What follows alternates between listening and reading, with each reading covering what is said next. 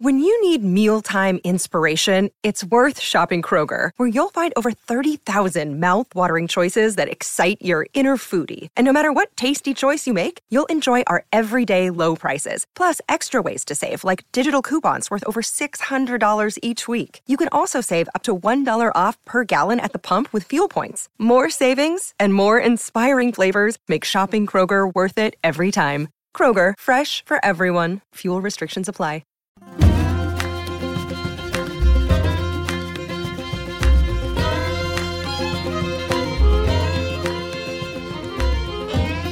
Welcome to the last episode of the summer tour edition of Biscuits and Jam from Southern Living. I'm Sid Evans, editor-in-chief of Southern Living magazine. We're going to have a whole new slate of episodes starting later this month, but I can't think of a better way to wrap up the summer than a conversation with one of the most talented singer-songwriters in Nashville. Madeline Edwards grew up in a large musical family that moved from Santa Barbara, California to Houston, Texas when she was in high school. The move would have a huge impact not only on her life, but also on her music. Her sound combines influences of country, jazz, soul, and rock, and is sometimes reminiscent of her musical heroes, Ella Fitzgerald and Shania Twain. Today, Madeline talks about what finally made her take the leap to move to Nashville, and how she went from no prospects to performing with Mickey Guyton at the CMAs and touring with Chris Stapleton. Plus, she shares how her cocktail skills have made her some new friends on the road and her secret to making the perfect ranch water. All that and more this week on the final summer tour edition of Biscuits and Jam. Madeline Edwards, welcome to Biscuits and Jam. Thank you for having me. This is so exciting. So you were born in Santa Barbara, California, is that right? I was. Mm-hmm. But you spent your high school years in Houston, Texas, which had to be a very interesting transition. It was an interesting transition, mostly because anytime you move during that period in general, when you're in high school, when you're a teenager, you're going through puberty, you're having hormone changes, but then all of a sudden you're moving from California to Texas, which are two very different states geographically, politically, all of that. It was a big transition, and I think that's kind of when I dove into music a lot harder than I ever had before, because initially when my mom put me in piano when I was 4 years old, I didn't care about playing piano, and I hated it. And then once I started figuring out, I could write music and process all of my feelings this way and process my hatred towards my parents and the angst of like high school and all this stuff, then I started kind of pouring into it a little bit more. Wow. So it really helped you kind of get through that transition. It did, for sure. It was a huge part of my growing up and learning how to be not only a teenager, but an adult, and figure out how to process and negotiate and compile all of my emotions and feelings and learn how to express them in a healthy, productive way, I think. So what was the story behind that move? I mean, you pick up and you're moving from this beautiful beach town, you're right on the ocean, moving to this huge city of Houston. Why did your folks make that move? I'm the oldest of a family of 7. So it was both my parents and then me and my 4 siblings. So there's me and my sister and then 3 brothers. And it's a very expensive place to live when you have a family of that size. And so Texas was a very affordable option at the time. All of us were doing music. All of us were playing sports. And to do all of those activities in California, there wasn't a whole lot of opportunity for us to do those types of things there. But also it was very expensive. And so my family, I know they were looking at different options of what would be, an affordable place for us to move all of these kids and do it in a successful, cost-effective way. And so, I think my dad had gone to Houston for some sort of business convention or something like that and saw how affordable it was to live out there. And also Texas is so inviting and welcoming. It has all of that Southern charm of like, I will take you in no matter where you're from. So yeah, we definitely had this appeal to go there and we kind of felt like we fit in a little bit. So that was kind of the reason for the move. So tell me a little bit about the home and the neighborhood that you grew up in Texas, or where you lived in Texas. So we lived in a very suburban area of Houston. There's a bunch of sports going on in that town. I was very involved. My brother played baseball. I played competitive tennis. Sports were very much like they made your identity a little bit where we were in Houston. It was just very suburban. It was kind of a cool area to grow up because there were a lot of kids where we were. Not as many kids as there was in Santa Barbara. Obviously, there weren't a whole lot of kids in Santa Barbara for us to play with, but we got to kind of build our community around these kids that we played sports with, these kids that we did music with, people that we went to high school with, different things like that. And so it was cool because we grew up in Atascocita, which is kind of between Humble and Kingwood. It's the suburban area in Houston. And there was parts of it where there was like total countryside. And then we lived near a lake. So we had a lot of time near the lake. And then you have, 45 minutes away, you have downtown Houston, which is very modern. And the architecture in Houston is just constantly progressing and it's amazing. So you have this really cool mix of everything, of all this country and rural areas, but also all of this tech and oil industry kind of infiltrating in the Houston metropolitan area. So I feel like me and my siblings grew up around a lot of everything. We grew up in two completely different political climates. We grew up in two completely different geographical architecture, everything, how people are, how they, raise their families, everything like that, in two completely different areas. And so I feel like me and my family grew up with a very unbiased opinion towards everything. We kind of are middle ground when it comes to a lot of things, but it was cool to grow up that way because I feel like we got a lot of different viewpoints and it helped us create a really full circle opinion of how we see life and how we see people. And I feel like you can hear a lot of that in my songwriting. I mean, it is such an interesting city and it's got so much going on and it's so progressive in so many ways. And it has been for a long time. And you've really got just such a melting pot of all different types of people. It just seems like a very interesting place to grow up. It's amazing. I mean, I miss Houston constantly. I talk about it in my music. I talk about it in interviews like this one.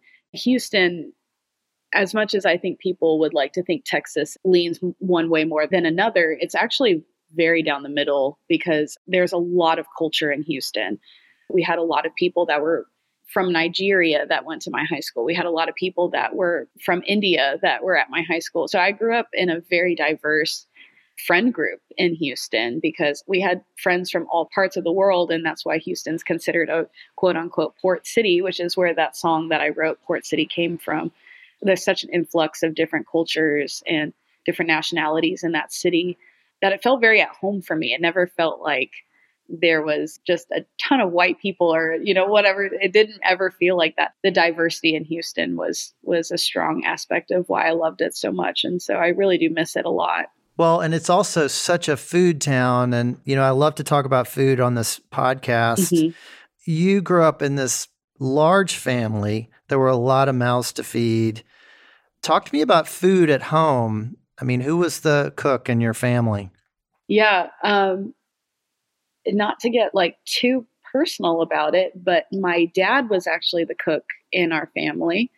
I mean, you can hear this in my music. My brother is also a musician and an artist out of Houston, and he talks about this a lot in his music too. But we grew up in a very abusive household with our dad, and he's actually not in our lives anymore. We haven't seen or heard from him in a very long time, and it's for the better.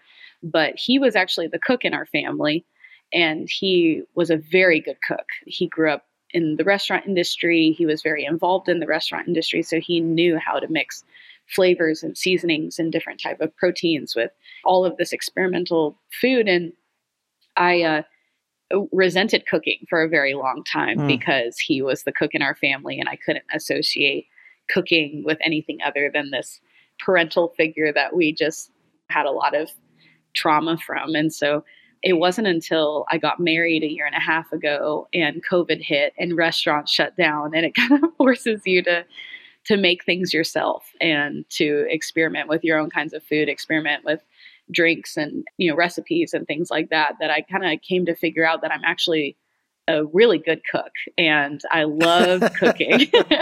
I love having people over and cooking for them and loving on them in that way.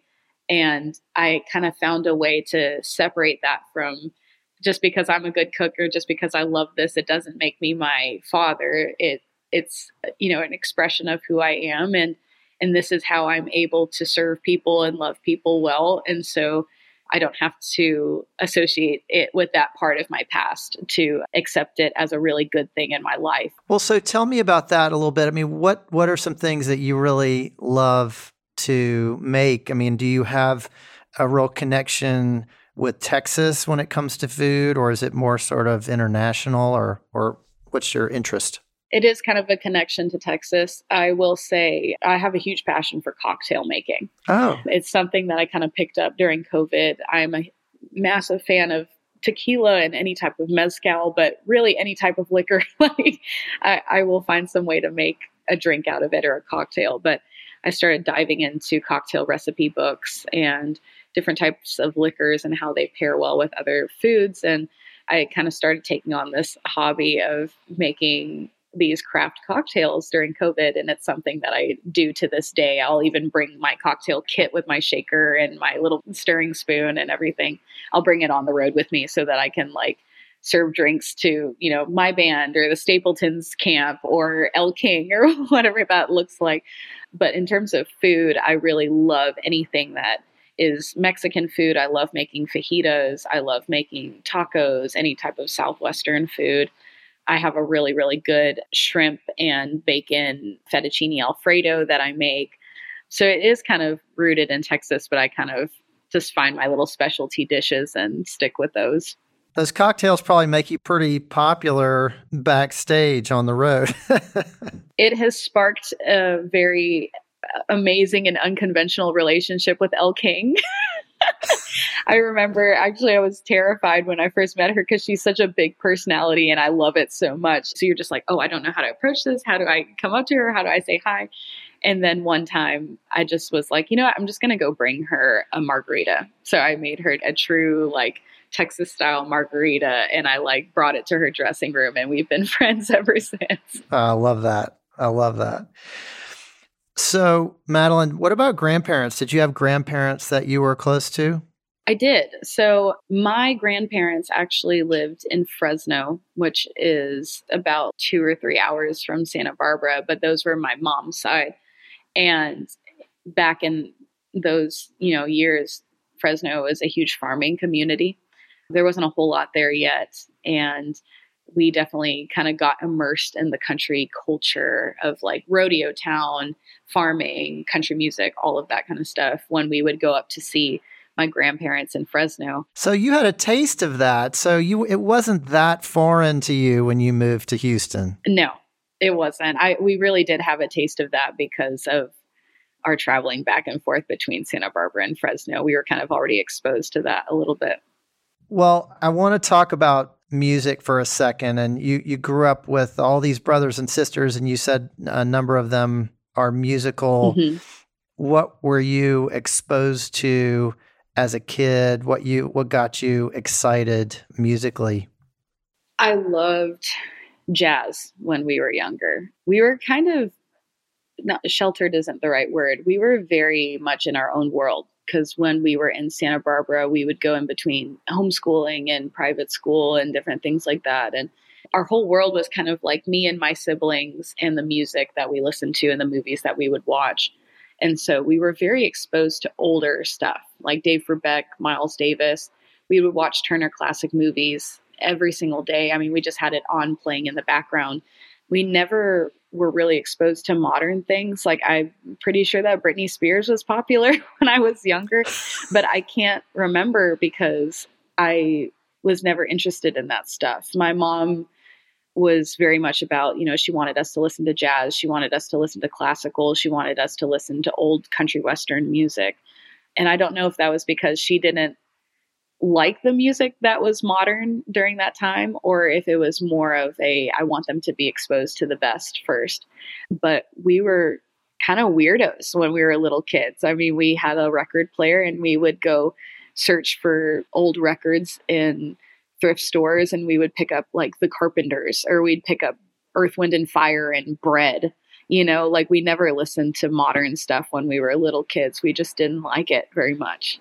So this wasn't just you. This was also your siblings were kind of in the same camp. We were all the same. Me and my siblings are very close, and we all had the same taste, and we were a weird little family of weirdos.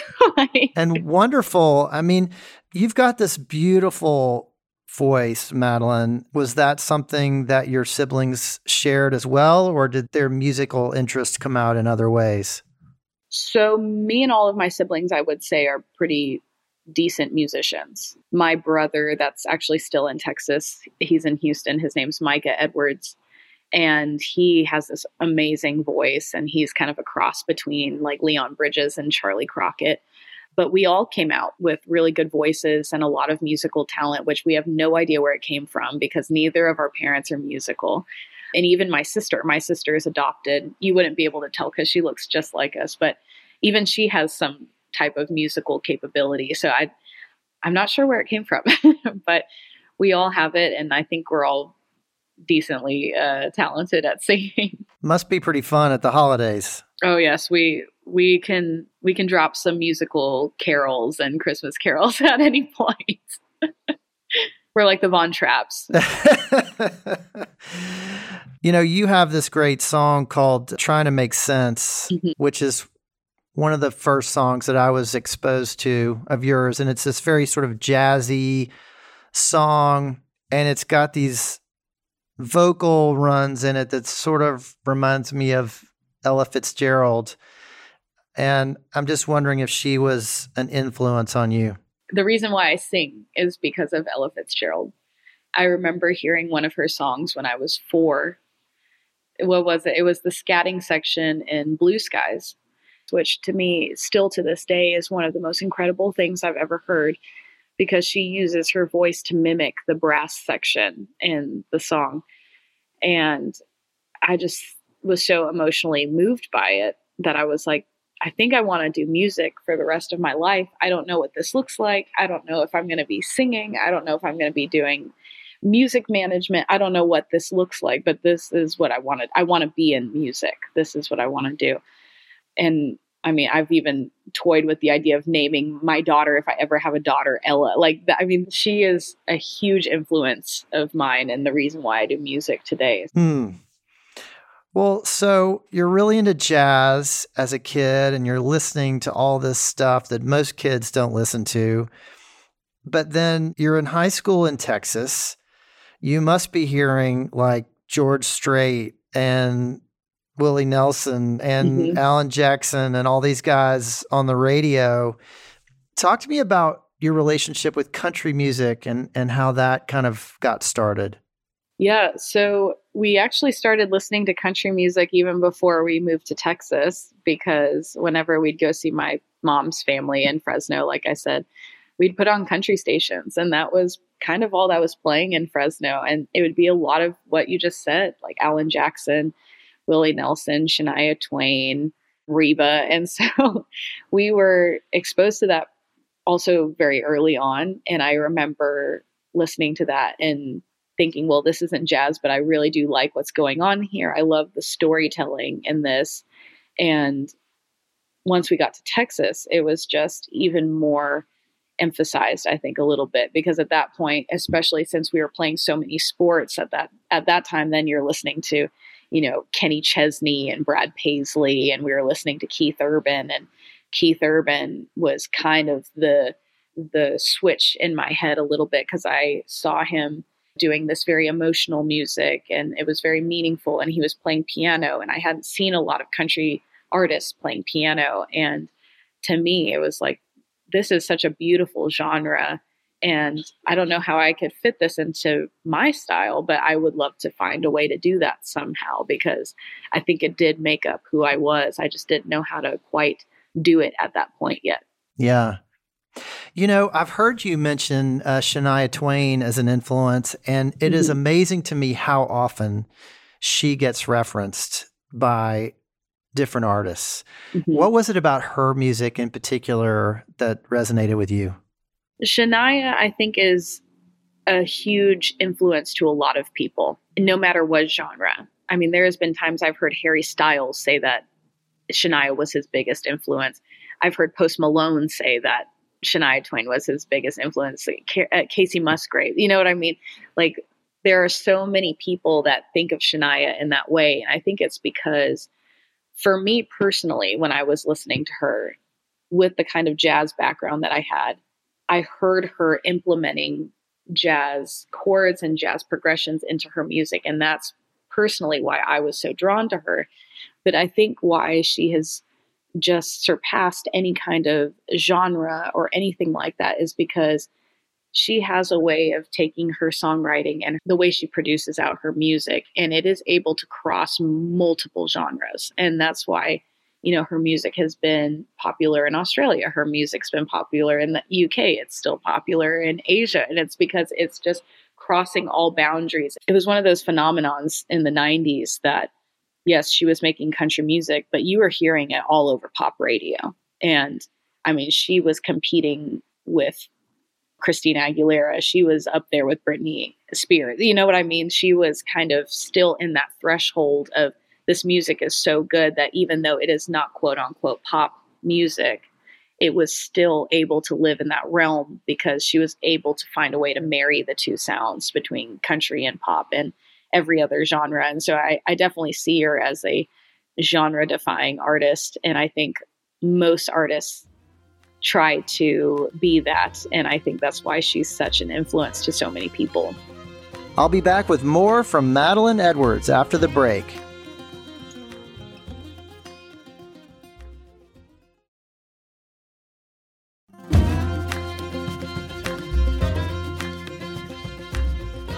Welcome back to Biscuits and Jam from Southern Living. I'm Sid Evans, and I'm talking with Madeline Edwards. You've clearly gotten the country bug, and you moved to Nashville not long ago. What finally made you take that leap, and what were the first few months in Nashville like for you? So I got married a year and a half ago, and my husband and I were long distance at the time. He was in Mississippi and I was in Houston, and we were trying to decide a place to land.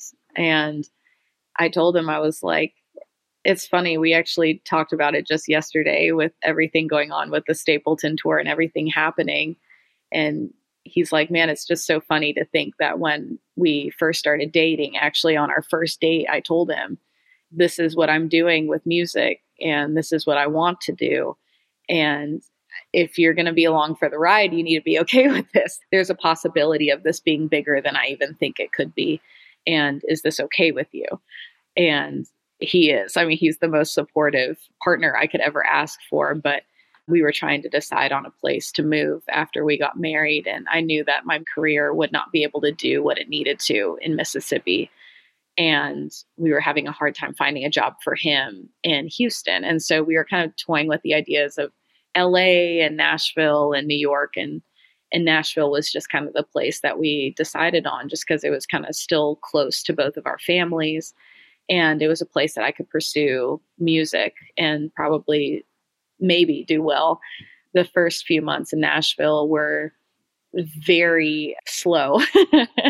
It was still kind of during COVID times and nothing was totally open yet. And it was very anticlimactic. I mean, you move there with these big dreams and these big goals. And I remember for the first year, I was just sitting. I was just writing my own music.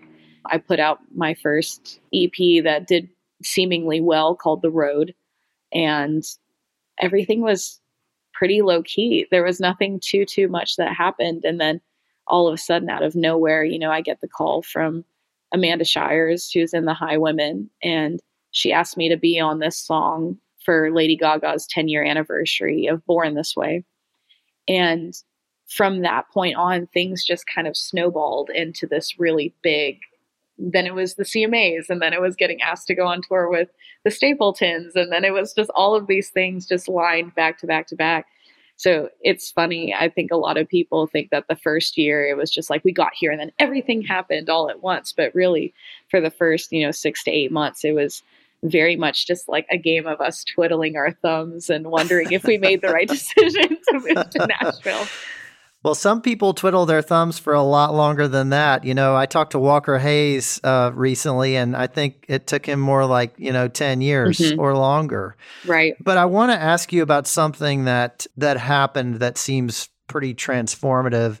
So I interviewed Mickey Guyton and Brittney Spencer on this podcast, and you had a great performance with them at the CMA Awards last year. Thank you. For a song called Love My Hair.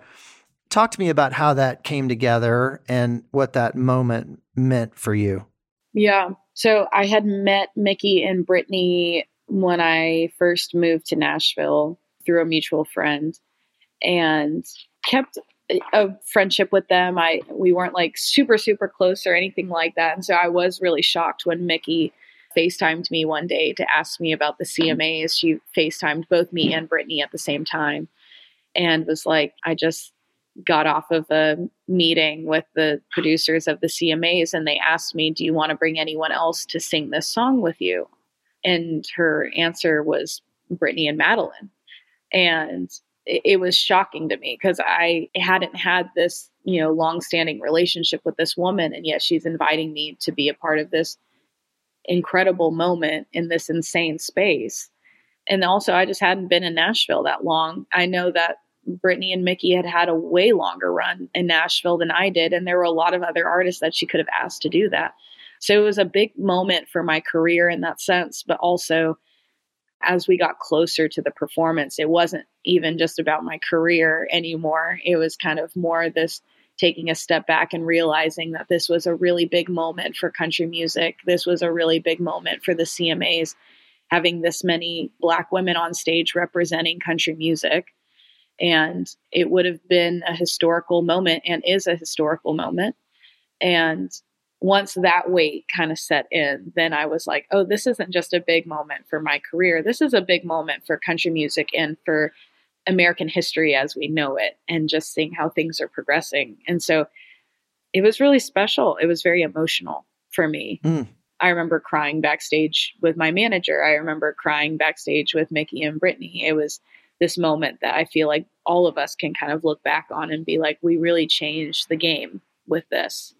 And we continue to do that. And it's exciting. So it's amazing. Well, and the girl who introduced y'all, who, as I recall, had been told that she couldn't wear her hair that way at school. They told her she was going to have to change her hair.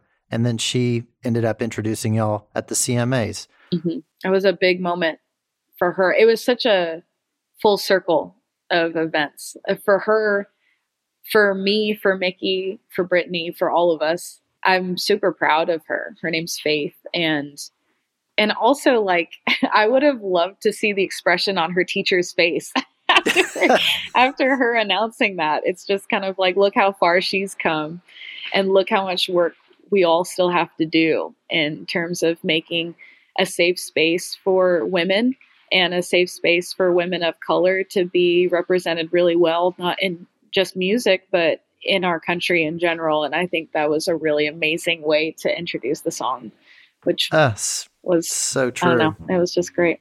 So you've mentioned Chris Stapleton. You've been touring with him. I've just got to ask, what are some things that you've learned from that experience? Yeah, I love touring with the Stapletons. I love the Stapletons in general. I always talk about it. I think so highly of them as people and as artists. He is very dedicated to his craft, and it's really made me want to dive in even deeper to my own. And it makes you understand why he's so good at what he does. It's because he is really just obsessed with the perfection of his craft. And it's inspiring to me. But at the same time, his family is there and he makes so much time for them. And Morgan, his wife, has been so gracious to me. I mean, she just kind of took me under her wing as soon as I got to Nashville, and she's been so sweet. And I don't know, it's been really cool to see the balance of music and family in their whole world and just how that works, because music is obviously very important to me. It always has been. But family is also very important, not just my immediate family with my mom and my siblings and making sure that I'm able to take care of them, but also, my husband and the family that we're hopefully going to be creating one day. I want to make sure that there's a healthy balance between me pouring in all of my heart and soul into my music and into my craft and making sure that it's perfect. But also I want to be able to balance that and be a good wife at home. I want to be able to be a good mother one day. So being able to see the balance of that with them has been really cool. Mm. Well, Madeline, it's been a big month for you. It's been a big year for you. And I want to ask you about your new EP. You have this new self-titled EP out, and there's a wonderful track on there that you mentioned that's called Port City. And it sounds like a little bit of a love song to Houston to me. Mm-hmm. Tell me a little bit about where that song came from and what was on your mind at the time. I wrote that with two brilliant writers, Court Clement, who's out of Nashville, and then Josh Moore, who's been my producer for a minute now. I wrote it with both of them, and it is kind of my love letter to Houston.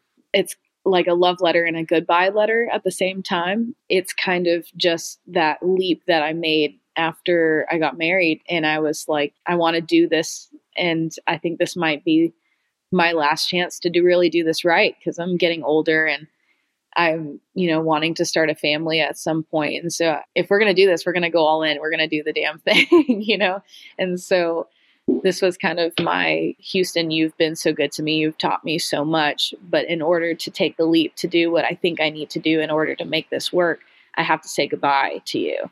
I think everyone has that leap at some point. For me, Port City was about Houston, and it was about leaving my friends and family and my whole community there. But I think when people listen to that song, it can represent a lot of things. It can represent moving away from home for the first time. It could represent getting married for the first time, taking a leap and starting your own company, taking a leap and starting to have a family. So I just want people to be able to hear that song and input their own life circumstances and feel the fear and the tension and the excitement and the joy of taking a leap like that and starting something new. I don't know where I live. Like I don't know where the tide takes us in. Where I go, I might not understand. But I'm leaving this port city with the hopes of finding land. If I don't sink now, I may never learn to swim. Well, I think like any great song, which that is, I think you can kind of take away from it what you need, and you can hear it in your own way. And it's a beautifully written song. Thank you. I want to ask you about another one that is totally different, and it's this song called Hold My Horses. And this one is like a total rocker. I mean, it's very different than your earlier stuff. And I'm just wondering, what were you tapping into when you wrote that one? Because it does feel so different and it's so fun, and it sounds like a great song to play in front of 30,000 people at a Chris Stapleton show. So talk to me about that one. Yeah. So I have to start by saying I wrote that with two other women. The fact that that song was written by three women, I think, is the most badass thing in the world. I think it competes with all of the music that men are putting out on the radio. It was written with a girl that I write with actually in Texas that helped me write The Road and several other songs that I've written. Her name's Joy Hannah, and then Claire Essed. And I say this all the time, but I think low-key I'm a closet rocker. I know that my background's in like classical and jazz, but at the end of the day, I think just given all of the experiences I have had in my past and all of the angst and the power, but all the rebellion that I have in me, I just kind of, I'm able to put that out in music. And if you see me perform live, a lot of people see me and they even say, we see you transform on stage. You become a different person. You become this like huge powerhouse where like me in person, like you're seeing it right now. I'm a total nerd and I'm like weird and awkward and I say weird things and I do weird things. And in person, I'm a completely different personality than I am on stage. And I think on stage, I embody this, and this is how I've manifested it. It's me taking that and, you know, making myself a better person, but also wanting to encourage other people to like claim their own power, like claim their own success and their own trajectory of where they're going.